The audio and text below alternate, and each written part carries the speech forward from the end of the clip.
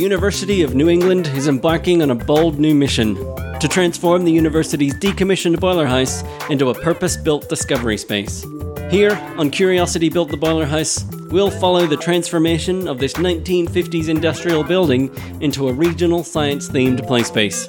Along the way, we'll also chat with leading experts in education, place-based design, and all things STEAM about what makes for an incredible discovery space experience.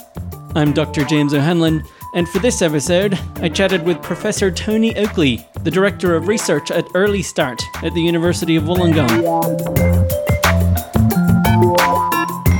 I think I would ensure that every child has access to quality early childhood education and care from the age of 3. I think that there's a place for appropriate use of technology. I think building parental skills around how they might interact with their children, particularly now, and how they might navigate that whole technology challenge that exists in terms of, access to devices and the appropriate amount of time and what's appropriate, in terms of apps and other programs that they can watch and interact with. And I do think that, ensuring that children have those opportunities to play, often in an outdoor environment, is one way that we know that children will be more active than what they would be indoors. And then I do think that again, providing opportunities to incorporate some risk taking into that activity is really important. Early Start is an institute at the University of Wollongong that focuses on understanding and improving the lives and capabilities of young children. It's essentially bringing together research, education and the community under one umbrella, with a particular focus on children and those who work with and care for them. By children, we're defining those as sort of birth to 10 is our focus age groups. And what we seek to do here is we've got a particular focus on bringing the community into the university and taking the university out into the community through research and education and other community engagement type activities. We have a particular focus also on regional and remote children and those who grow up in vulnerable or challenging circumstances. So one of the unique features as well of Early Start is that it's multidisciplinary. So an aim was to bring together different disciplines. So we're represented with researchers who have expertise in child development, so particularly those from our School of Psychology. We have those with expertise in pedagogy, curriculum, play, mostly represented in our School of Education. And then we have those that have an interest and expertise in health, so within our School of Health and Society, particularly public health. We've also brought in, and we have affiliations across the university, so there are at varying times there'll be researchers who have an interest particularly in something to do with early childhood development, health or learning. They could be from a medical background. We've got some geographers, human geographers who are working with us, some from engineering and technology as well. So it's quite a mix, but particularly those three areas that I first mentioned would be the main strengths.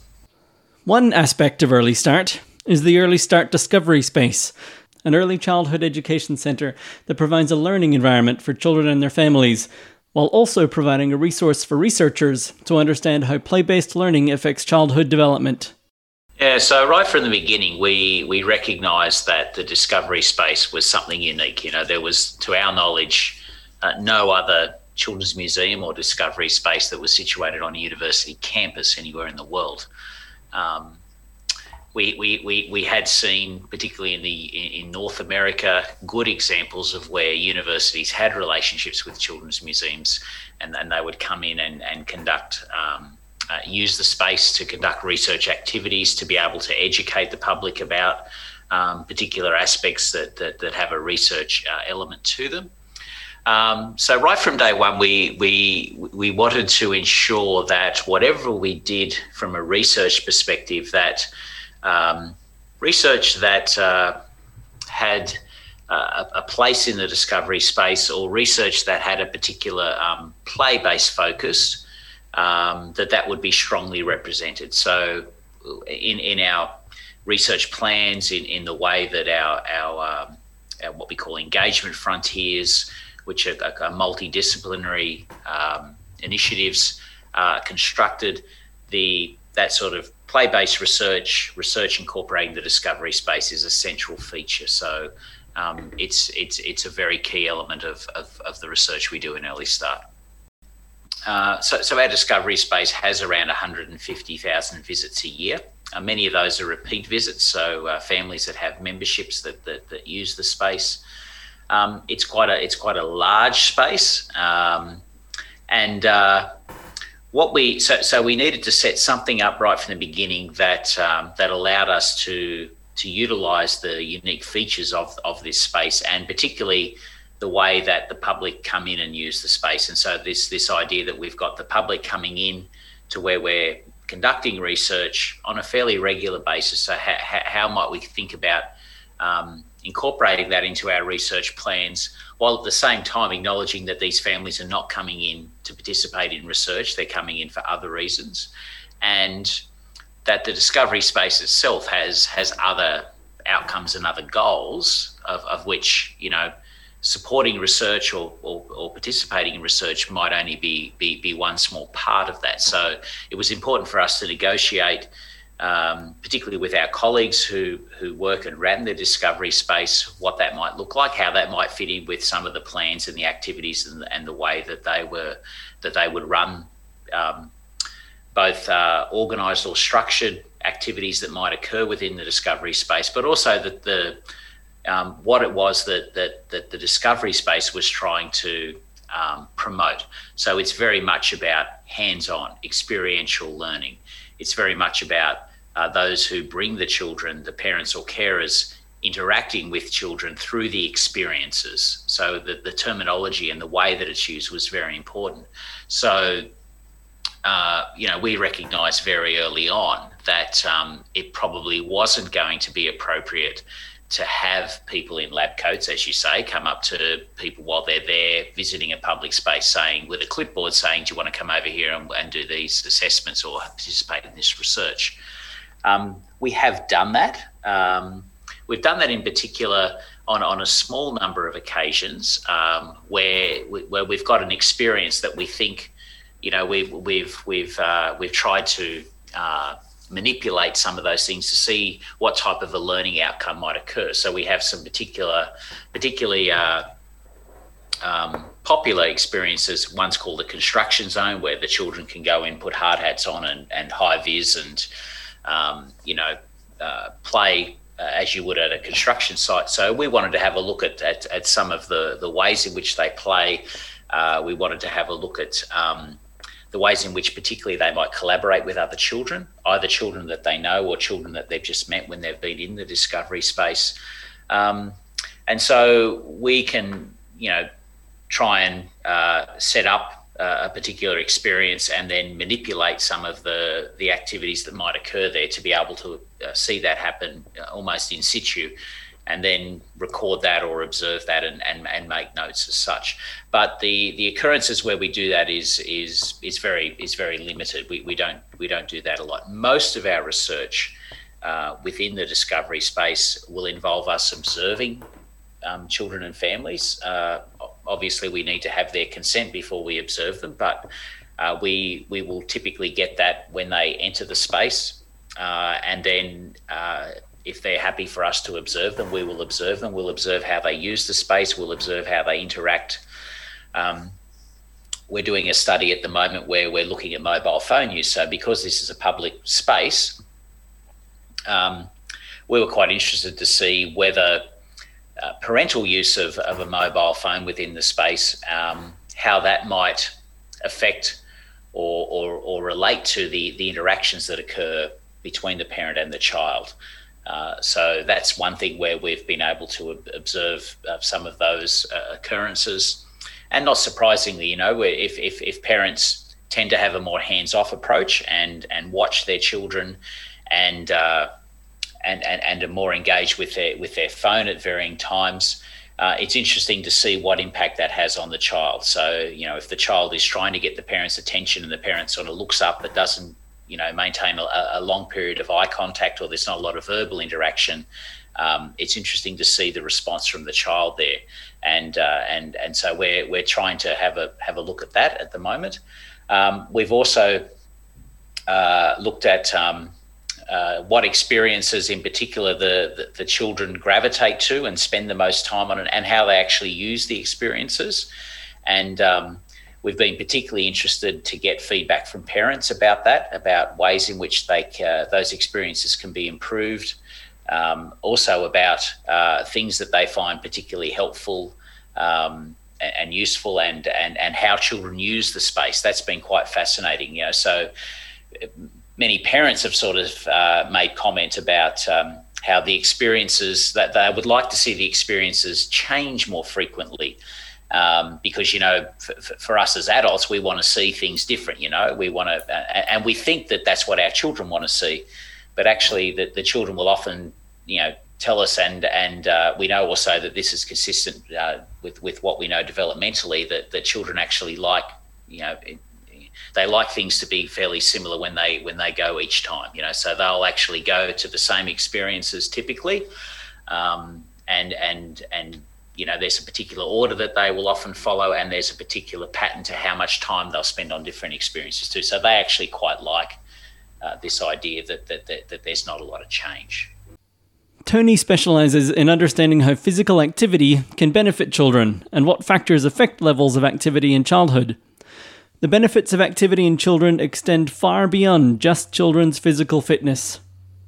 Yeah, and that's one of the reasons why parents often, enrol their children in an organised sport or activity, because of those other things that they see are important to their development, aspects to do with whether it be leadership, cooperation, communication, collaboration, those types of things, as well as the physical benefits are also highly valued. I would like to divide that into sort of two age groups. So prior to when they go to school, most of the activity they should participate in is in the form of play. And I would even argue that the play doesn't stop once they start primary school. It should extend there well into the primary school years. So we're talking about something here that's that should be predominantly unstructured. That should be child initiated, although the parent could certainly support that, and the parent should be involved and interacting there as well. There is perhaps a place for those more organised or structured activities, particularly as the children gets older and they might start to play a team sport or an individual type activity. But most of it should be in the form of play, and that's what we would say would be developmentally appropriate. And most children's activity patterns are fairly sporadic. They're intermittent. They'll go 100 miles an hour, then they'll stop, and then they'll, so it's very different to how we would typically exercise or be active as adults. So we just need to make sure that we carve out enough time, or we provide enough opportunity in a child's day that they can experience that. And again, I think the discovery space and similar spaces like that do a good job at that, because the children come in and they feel they have some agency with the space. There's some ownership there that the parents will often say to us they don't feel that they have if they go down to their local park, for example, or to another space. So that's important there.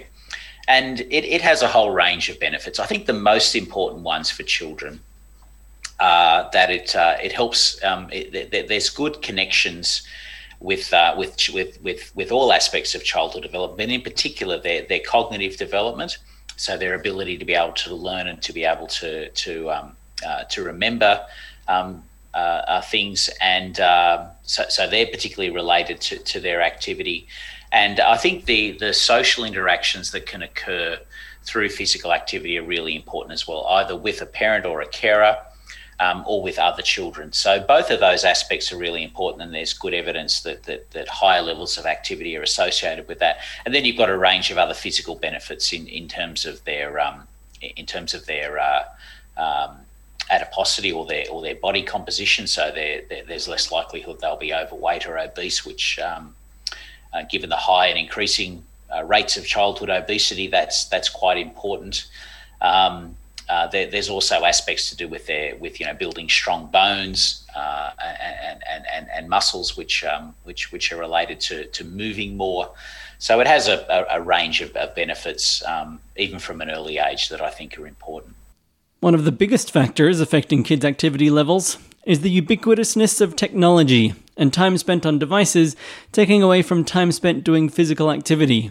But it's not just the behaviour of children with their devices that can affect their well-being. More often than not, it's the behaviour of adults and the parents of children that set the tone for a child's learning and development.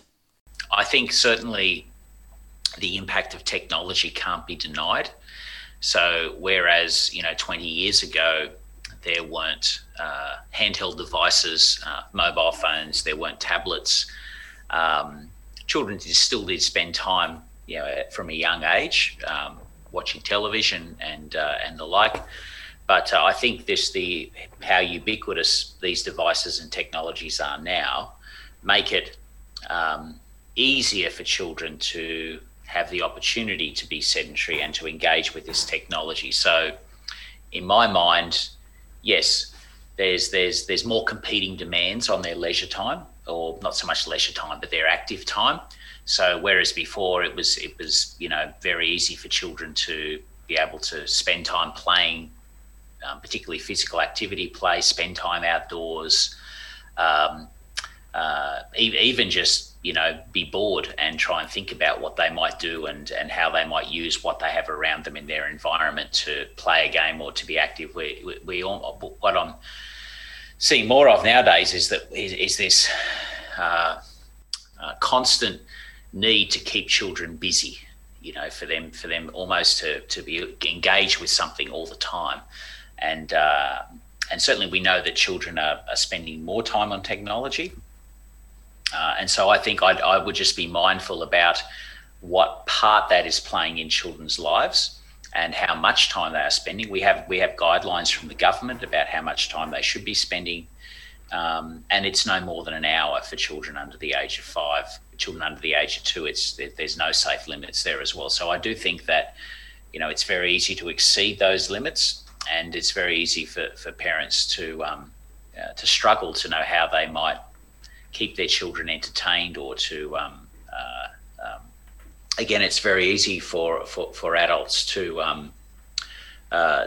spend time, to feel the need to be connected, and to, particularly in the presence of their children, to not realise the impact that time spent on those devices can have on their children. So we've done some work where we've looked at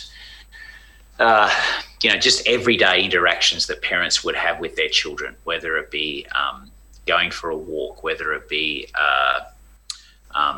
just playing with their child, whether it be as part of a bedtime routine. And about a third of parents would use handheld devices most or every day in those interactions. So most of the ways in which they interact with their child now.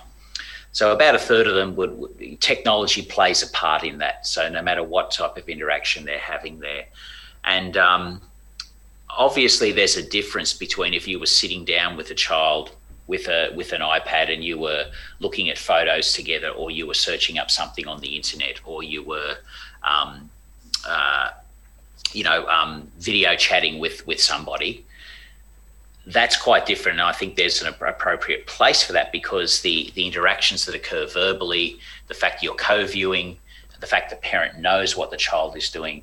So in my mind, that's quite different to just giving the child the device and letting them work it out themselves, or letting them entertain themselves while the parent's keeping busy and trying to do something else. And again, I do think that we found in our research that, again, about 30 to 35% of parents will turn to these devices when they're to calm their child down when they're upset, or to keep the child busy when they're getting things done. So I do think we need to be mindful about that, and mindful of the impact it's having on the children. So to come back to your original question, yes, there's good evidence now that when parents do that, like I said before, and we've found this in the discovery space, that the parent takes their attention from the child, and the child then interprets that as the parent's not interested in what they're doing, and the impact that that can have. So we've found that when parents are on those phones, say in a restaurant,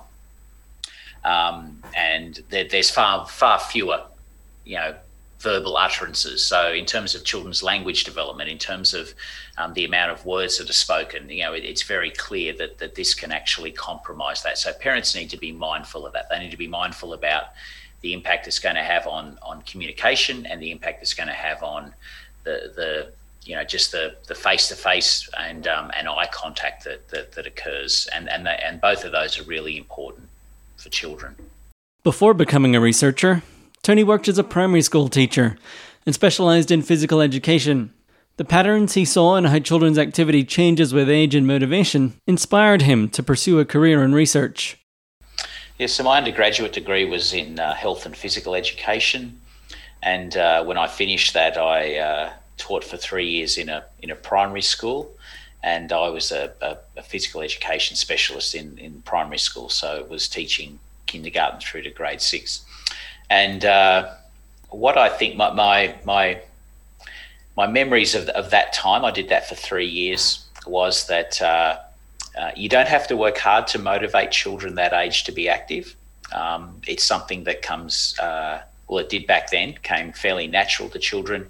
If you could provide the environment, the support, and the opportunity, then the children would respond very positively to that. So I spent most of my time there working on developing children's what we call gross motor skills, so their ability to be able to be proficient in a whole range or a broad range of skills related to that are foundational to them having a physically active lifestyle, and they're really important at that young age, because we know that if those skills are not developed, then those children can encounter a sort of a proficiency barrier, which typically occurs towards the end of primary school, sort of early high school, where, as you would imagine, if you don't feel confident being able to perform or demonstrate a particular skill, then there's less likelihood you'll want to participate in sports or activities that use that skill quite frequently. So I saw the importance of that, and if children felt competent and confident as movers, then that opened up a whole range of opportunities for them to be active.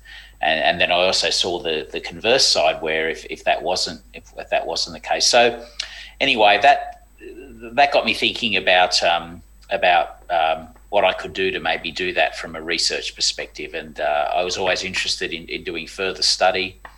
An opportunity came up to do a PhD and to work on what was back then the first state survey in New South Wales of children's physical activity and movement. This was back in 1997, the New South Wales Schools Fitness and Physical Activity Survey. So we went to schools around the state, 90 schools, and we assessed physical activity, we assessed fundamental movement skills in children, and I used that data for my dissertation and looked at the role that those skills played, doing some empirical research, and that sort of got me started on this, what's been my sort of lifelong quest now to try and promote healthy levels of physical activity among children. Tony is now working to understand how places like Early Start Discovery Space can affect children's physical activity. I asked Tony about his work and how place-based design can play a role in promoting physical activity. So we've been particularly interested in how we might be able to nudge some children towards being more active and promoting activity. That's not hard to do in the space, because it's very well set up so that children get the most out of the space by actually moving around it. So there's very little sitting down or being sedentary while they're in the space. So we've been particularly interested to see how much activity they participate in while they're in the space. As I said before, how much time they spend, what they do in different parts of the space, and how they engage with different experiences. And what we've actually found is that they are quite active within that space in a whole range of ways. They would spend on average, between 2 to 2.5 hours each visit in that space, and most of that time is spent, being quite active. But we've been particularly interested to try and see how we might be able to nudge children and parents towards more activity. So are there particular things that we might be able to do? And so being able to set up some little experiments within the discovery space to be able to test that is something that we've been looking at. So, for example, where you might place equipment in relation to a particular environment, how you might, if you draw particular things on a floor or on a wall, does that actually promote more activity? And what we're trying to do here is mimic what things could be done within a home environment, for example, to try and prompt a little bit more activity there.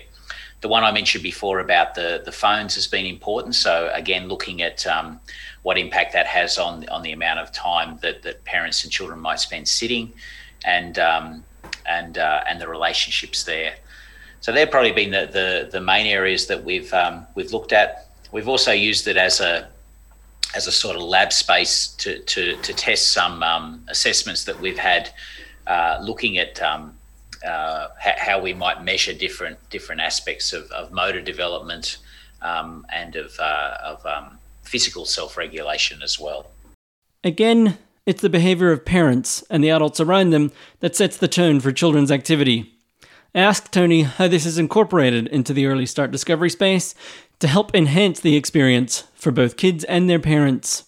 Yeah, and that's something that we've worked really hard on in the discovery space. Yeah, the experiences work best when you've got the child taking the initiative and leading the interaction with that experience, and leading how they might, for example, if they're building something at the construction zone, or if they're selecting what food goes in their trolley at the marketplace.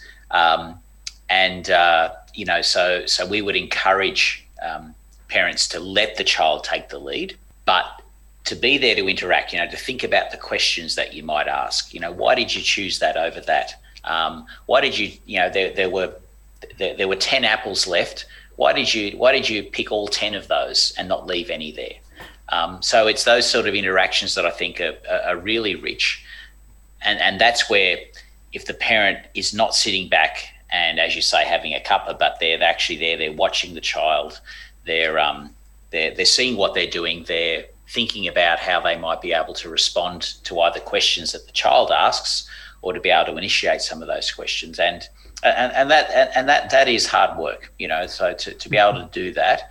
But the benefits that you get from that in terms of the richness of that, the strengthening of those relationships with that child is really important. We again try to we've tried to have interactive, have ways that, so like I mentioned before with the construction zone or the marketplace, which are two of our most popular experiences, we'll try to have interactive tips for parents there, on iPads or things like that, where we might say, here's something here, if you want to try and, here's some things you might think about as your child's using this experience here.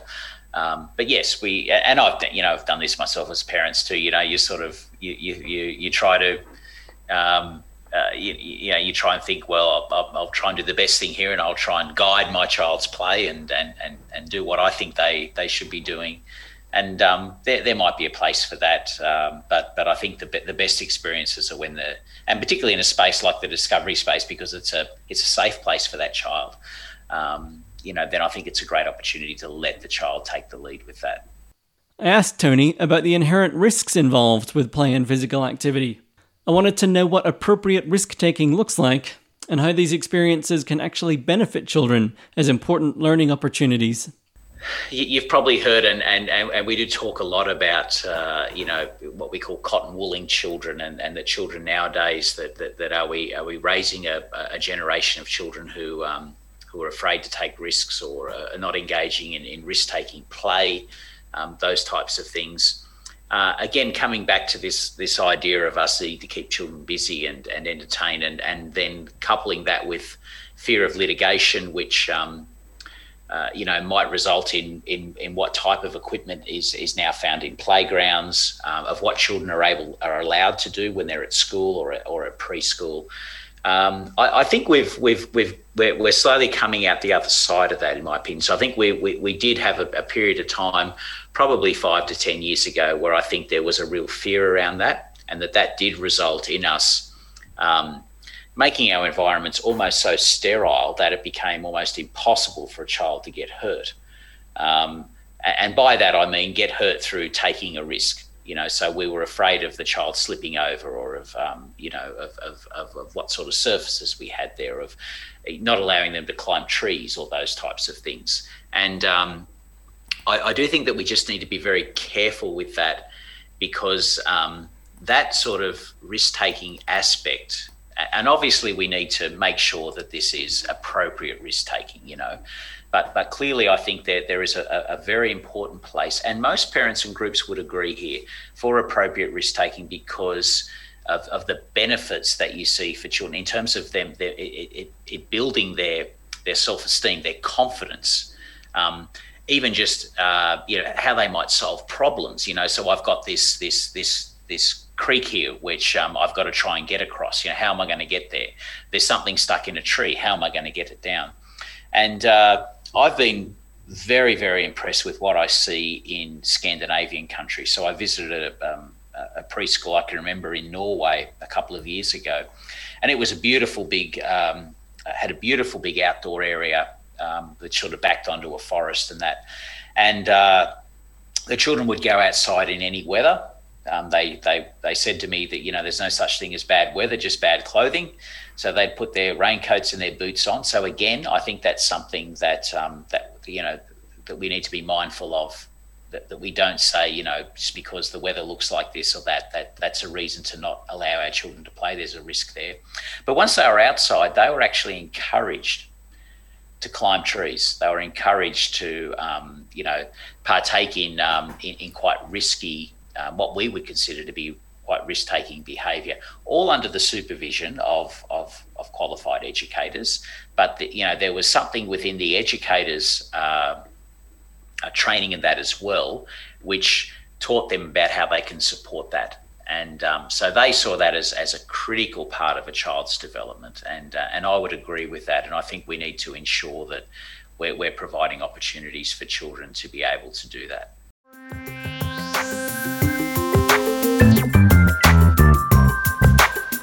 To find out more, visit earlystartdiscoveryspace.edu.au. This podcast is recorded on NI1 country and has been brought to you by the University of New England. To find out more about the Boiler House Discovery Space, visit uneboilerhouse.org.au. Thanks for listening. We'll see you here next time on Curiosity Built the Boiler House.